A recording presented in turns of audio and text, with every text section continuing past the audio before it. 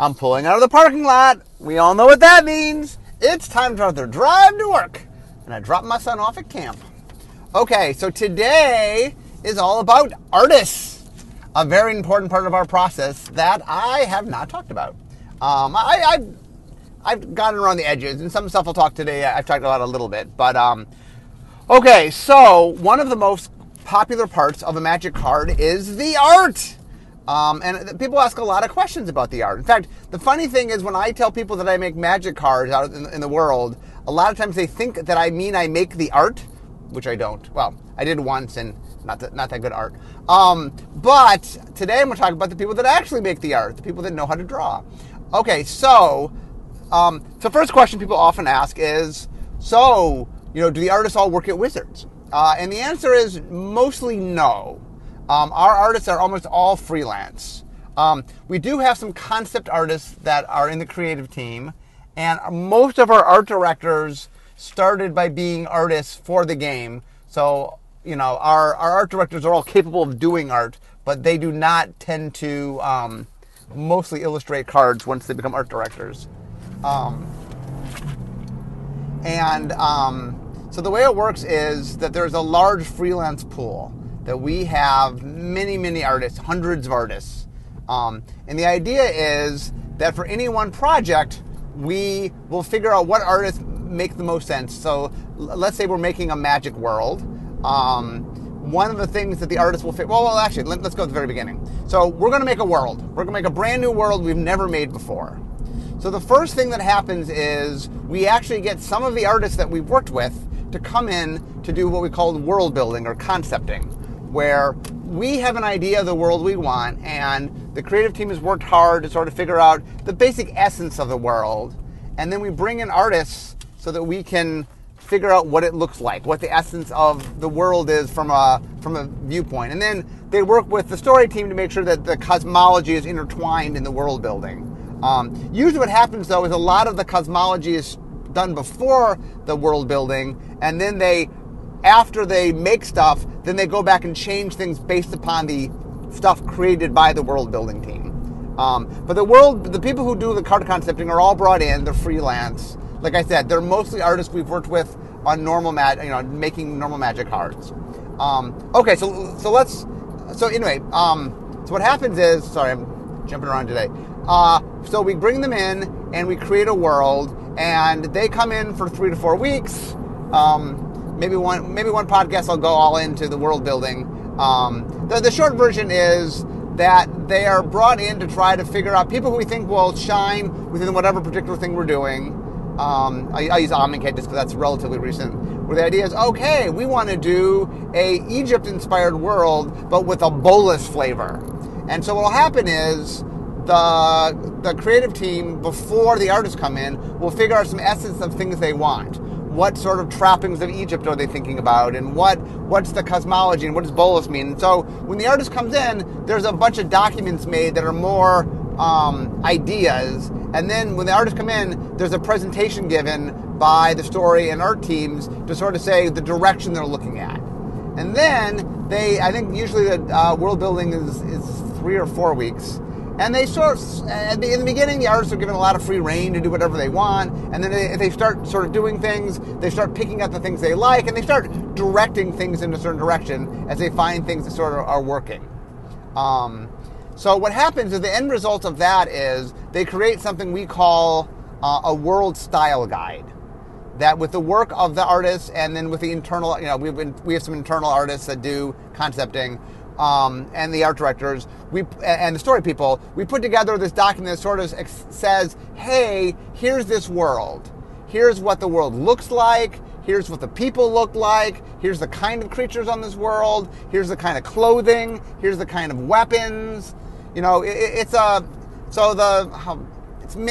hundreds of pages. It's probably, usually it's about an inch to inch and a half thick. In a bound thing, and that we send this off to the artists. Actually, probably these days we send it electronically, but we create this thing. And so the idea is, any artist that works for us, we have the world itself is created, and we have this whole world guide to sort of show off what the world is and all the components of the world. Okay, The next step is that for each card, we have to figure out what exactly we want the card to do. I've talked about this before, what we call card concepting. So let's say I have a card that, says, destroy target creature, you gain 3 life. Okay, well, what does that mean? It's a spell, it's a black spell. Okay, well, what exactly is the person doing?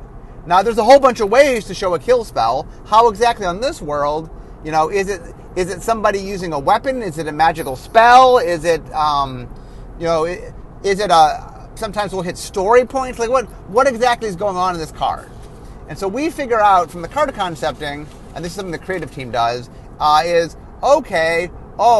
they're using disease magic, or they're using locusts, or they're using, some sort of fatigue, or whatever they're doing. Whatever the flavor is, what it means that they're destroying the creature, they figure out what that is. And so the card conceptor works closely with the art director to figure out sort of the essence of, okay, what does this represent? And there's a lot of training that goes into that, because you have to not just figure out what it is, you have to figure out what it is in a way that an artist can draw.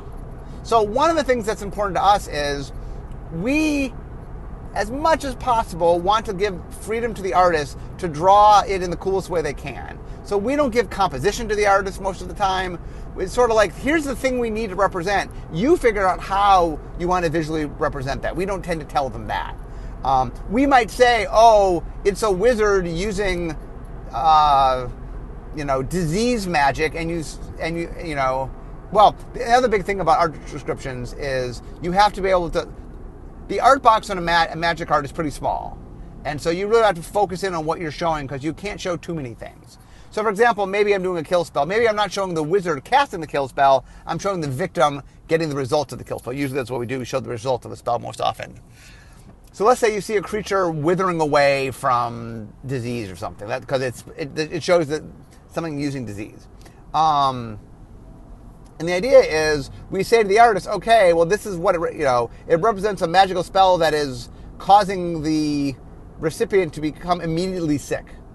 But then we leave it up to the artist to figure out how do they do that? How do they want to represent that? Who do they want to show? Now they'll have the world guide. Like, one of the things we show them is what exists in the world. Here's the creatures of the world. Here's the humanoids of the world. Here's the monsters of the world. Here's the things that are in the world to a certain extent. Now, sometimes if somebody's drawing something and it's the only one, like we're drawing a dragon, we might say to them, okay, you have the only dragon. We didn't bother showing what a dragon looks like, but what we're asking you is, this is what the world looks like. Can you draw a dragon that makes sense in that world? And since there's only one dragon in the set, it doesn't matter if other dragons match it, because it's the only dragon.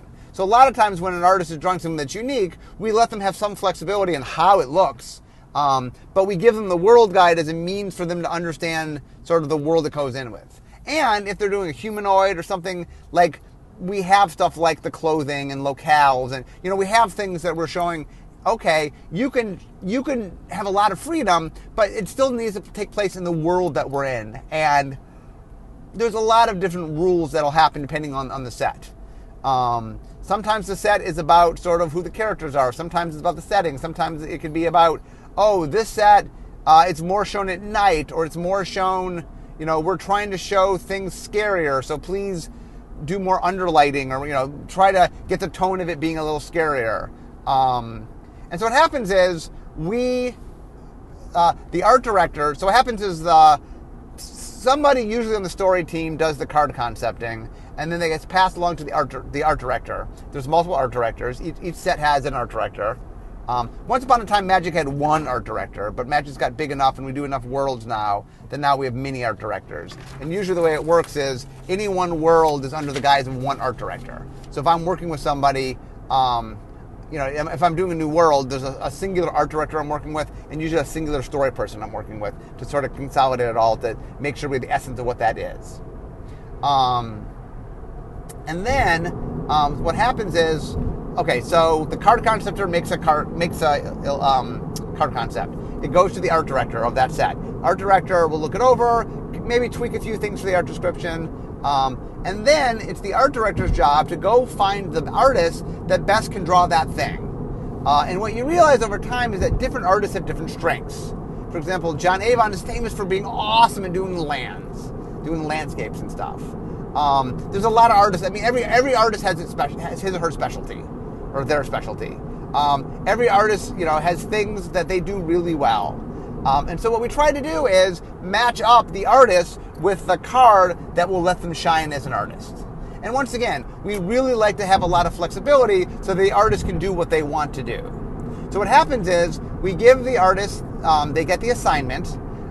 So the way it works is we have what we call waves, art waves. And the idea is we send out art and then we expect art back. So art waves are 7 weeks long.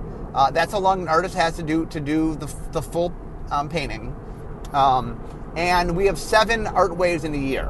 So 7 times 7 is 49. I think we take a few weeks off for the holidays, and then that's the whole year. So we have 7 art waves in a year. Now, one of the things you'll realize is we make a lot of products. We make 4 main sets a year, or now we're going to make 3 main sets and a core set, and then we have supplemental sets, many of which have new art. So the idea is you have to balance all that stuff. All the art, every single thing we need to do that requires art, we have to put it in one of the waves. And usually the way it works is the bigger sets tend to have 2 waves, and the smaller sets had 1. Now we've been doing away with the smaller sets. I'm not actually quite in the new world we're living in. I'm not quite sure how the art's working. I do know there's 7-week art waves. Okay, so what happens is we find the right artists. The art director will call them up and talk to them, and part of the art director's job is making sure that we have the right artist for the right job and that they understand what they're doing. Not only is there art descriptions and the world guide, but also usually the artist will have a discussion, the art director will have a discussion with the artist, just make sure that they're understanding what we want. Then what happens is the artist starts by doing a sketch. And when I say a sketch, it varies from artist to artist what that means. What we mean by it is, before you do the whole painting, do a simpler version of it so we can look at it to make sure that we're happy. So often it's a sketch, sometimes it is done on the computer, but I mean it's not the final version of the picture, it's an earlier version that it's done quicker so we can get the basic essence of it, understand composition, understand sort of what we're doing. The reason it's important is that while we give a lot of instructions to the artists don't know the world as well as the creative team does. So one of the reasons for doing the sketch is sometimes we can catch things.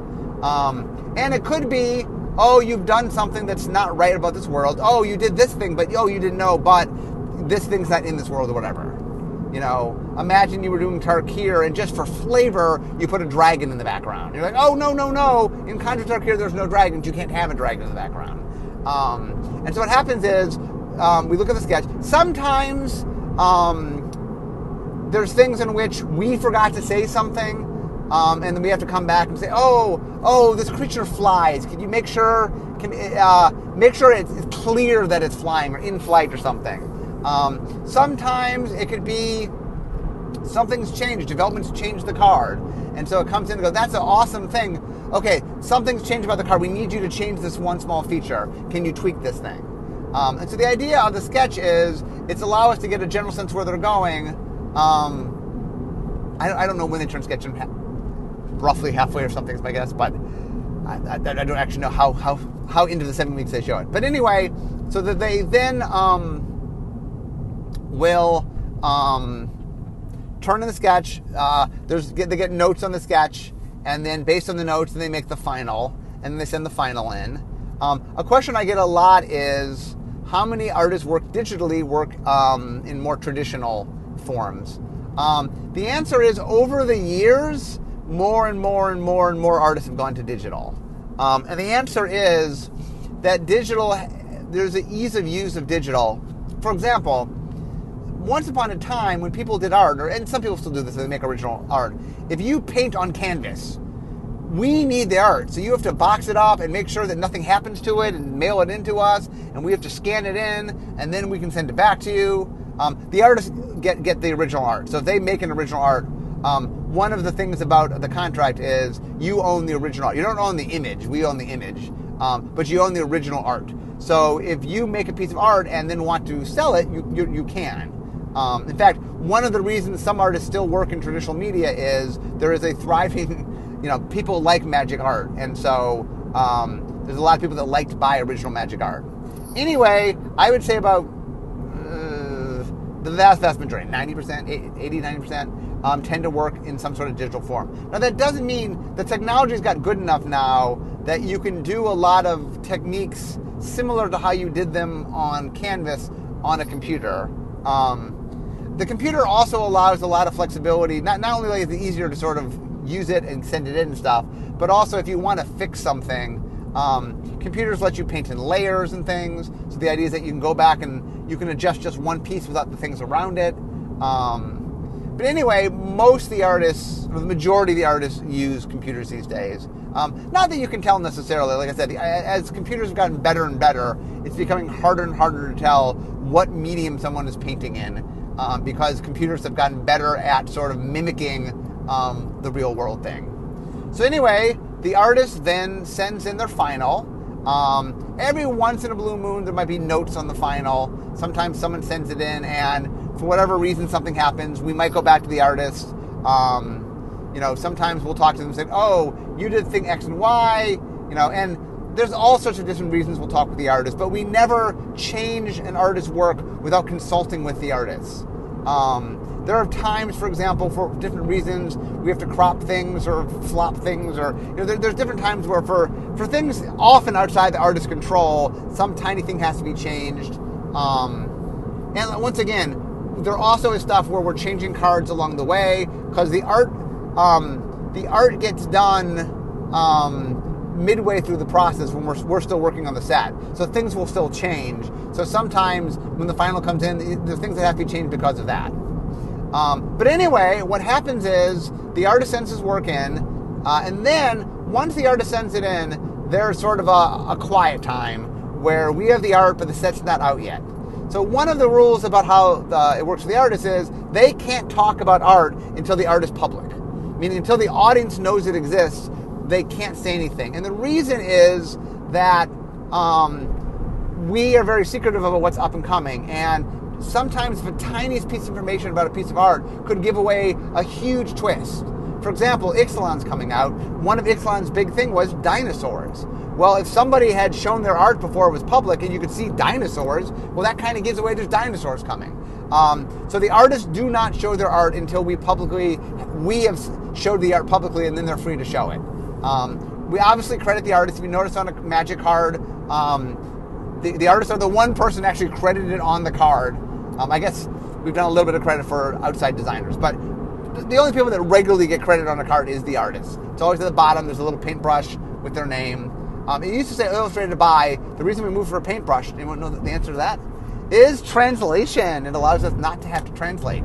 That we can, because the names don't get translated. So it allows us one less step of things we have to translate. For being an artist for magic, obviously we pay you. You also get what are known as artist proofs, which are versions of your card that don't have a back on them, that have a white back. I forget how many we give, but we give a bunch, and the idea is it's something the artist can sign and stuff at shows and things. Another thing that we do for the artist is, while we control, like we own the image, they own the original, we own the image, but we allow them to make prints of their work to sell. So if you ever go and see at a convention or something and see an artist, they often will have prints to sell. We allow them to have prints to sell. The other thing that we started doing recently is there's some authorization for this one, but they have the right to try to sell, or they have the right to sell like play mats and other things with their art on it. There's a process they have to go through to sort of get okays on that.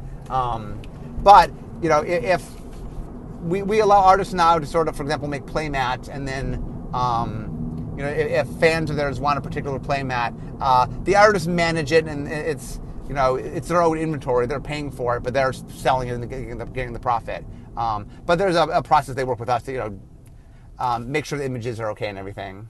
The other thing that we do for a lot of our artists is we help coordinate. There are shows all around the world, and people love having artists come. And so another thing that we'll do with a lot of our artists is help coordinate to get them to shows so they can get flown, usually the person who puts on the event is the one who flies them in, but we help coordinate that so that, one of the cool things about being a magic artist is that you have opportunities to travel and I know a lot. I have a bunch of friends who are artists, and like Matt Cavada, for example, a good friend of mine. He's been all over the world, signing and being sort of a visiting artist. In fact, I first met him because he was in Australia, there for one of I think the World Championship. So there is a lot of opportunity there. Also, the other thing that's interesting about the art is magic art has proven to be a really good calling card. I know a lot of artists will, magic has been a really good way to get exposure of their art, so a lot of other people see it. A lot of magic art wins awards, and there's a lot of sort of exposure in there's a whole series of different competitions and things where people can get awards for art. The specific ones for fantasy art. And also just being on a magic card just gets wider exposure. So many of our artists have gone on to, do a lot of amazing things, and a part of that's come from magic is just a really good calling card for people to sort of see your art. I think any other thing. The thing that's really important that I want to stress is artists are super important. We really value the artists. Like I say, we work really hard to have a very positive relationship with our artists. We work very hard to give our artists a lot of freedom to sort of have some control of what they draw. We like artists, like I said, the artists have the rights to their original and to be able to do prints and be able to do playmats and stuff. And we want artists to be able to get their art out there. We encourage the artists to be able to interact with the fans. And like I said, the artists are not actually employees, but they're freelance employees, I guess. And they're really, really important to us. And there's a lot of artists. So a couple questions people ask me all the time about artists. Number one, do they play magic?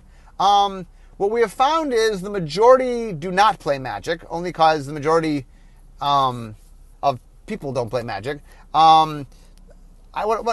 fall into three camps. They're the artists who are gamers, and those learn how to play magic, mostly. And so there are plenty of artists that do play magic. It's not like there are none. There are a bunch that do play magic. There are some that learn to play magic just enough because they illustrate for magic and want to have a general understanding of it. And so there's some that sort of play lightly, and then there's some that just don't play at all. And that one of the things we're really careful of when we do art descriptions is the art director sort of learns over time the knowledge of the person and how much they know about magic. And that the more magic they know, the more the art director can talk to them sort of in game terms, and the more they don't, we can talk to them in sort of more generic terms. But there's all sorts of funny stories about artists. Like one of my favorite, real quickly, since I'm almost to work, is the art description was show a drake being hit by a lightning bolt. And so the artist showed a male duck being hit by a lightning bolt, because it's called a drake, not realizing that a drake is a fantasy creature that, kind of like a dragon.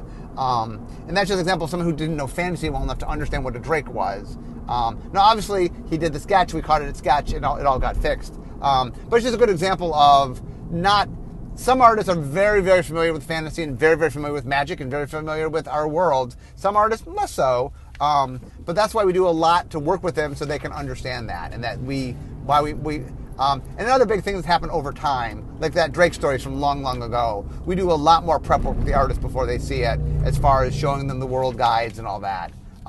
We've been making world guides for a while, but we've gotten the technology of the world guides and how we do them and what we put in them has just vastly improved over the years as, we iterate. I talk about iterating in game design. Well, they iterate in art, and they're constantly figuring out the better ways to make worlds and make style guides and make world guides and such. But anyway, guys, I'm now at work, so hopefully that gives you a better sense of kind of who artists are and how do we get the artists. Okay, final thing to answer before I go is, you want to be an artist. How do you become a magic artist? This one's a little more complex. There is a procedure online, I know, to submit things. We do have, our art directors do go to shows. I know, like Gen Con and San Diego Comic-Con, and they go to big conventions, and there are portfolios where you can get a time to do a portfolio and show them. There are a bunch of different ways where you can show your work. And a very common thing, by the way, is a lot of people show their work, and what the art director will say is, you're not quite there yet, but here's the things you can do to move there and help artists, something they try to do. We are constantly looking for new artists. We make a lot of magic art, and there's a natural ebb and flow. Like I said, a lot of artists go on to do other things, and that we're always looking for new artists, new and exciting artists. So if that's something you're interested in, like I said, I know there's stuff online, and also you can look at conventions for portfolios. We show up a lot of conventions. But anyway, that, my friends, is hopefully a lot of things about artists and how we work with artists and who the artists are. They're a huge part of the game. Like I said, I don't want to undersell how important art is to the game. It really is one of the things that sets Magic apart from a lot of other games. And we prize our art, we prize our artists, and we spend a lot of time and energy. Like I said, the creative team, once upon a time, the creative team was just a few people with one art director, and now it's a giant team with many art directors and concept illustrators, and we're building all sorts of worlds, and it's really cool and exciting. And so it is awesome that our artists. I've had a chance to meet a lot of our artists over the years at conventions, at different places, and I'm always impressed and always excited. And there's and our artists come from around the world, by the way. It's not just like they're all American or something. We have artists from almost every continent I can think of. We have artists from around the world. We have artists that don't speak English because, but they know art. And so we interact with a lot of different people, and it is really cool and exciting to see all the stuff. Like, one of the cool things for me is when the art comes in. Now, given this is of the traditional art, but the traditional art they'll put up and you can see it. And sometimes when they get cool art, they'll print out the stuff that's digital so we can see it. And it is just neat to see as the art comes in, see the art up on the wall. And I'm used to playing with Magic cards without art. I'm used to playing with just little stickers. And it is always such a joy when we finally get to the point where they actually get to see the art on the cards. I know, for example, for Unstable, I was watching when the art came in, and it's amazing how it just brings cards to life. Things that you really are proud of from a design standpoint, but you put the art on, and all of a sudden it transcends into something even more amazing. So let me end today by saying hats off to all the artists. It really does make Magic what it makes. And anyway, I'm now at work. So that means this is the end of my drive to work. Instead of talking magic, it's time for me to be making magic. I'll see you guys next time.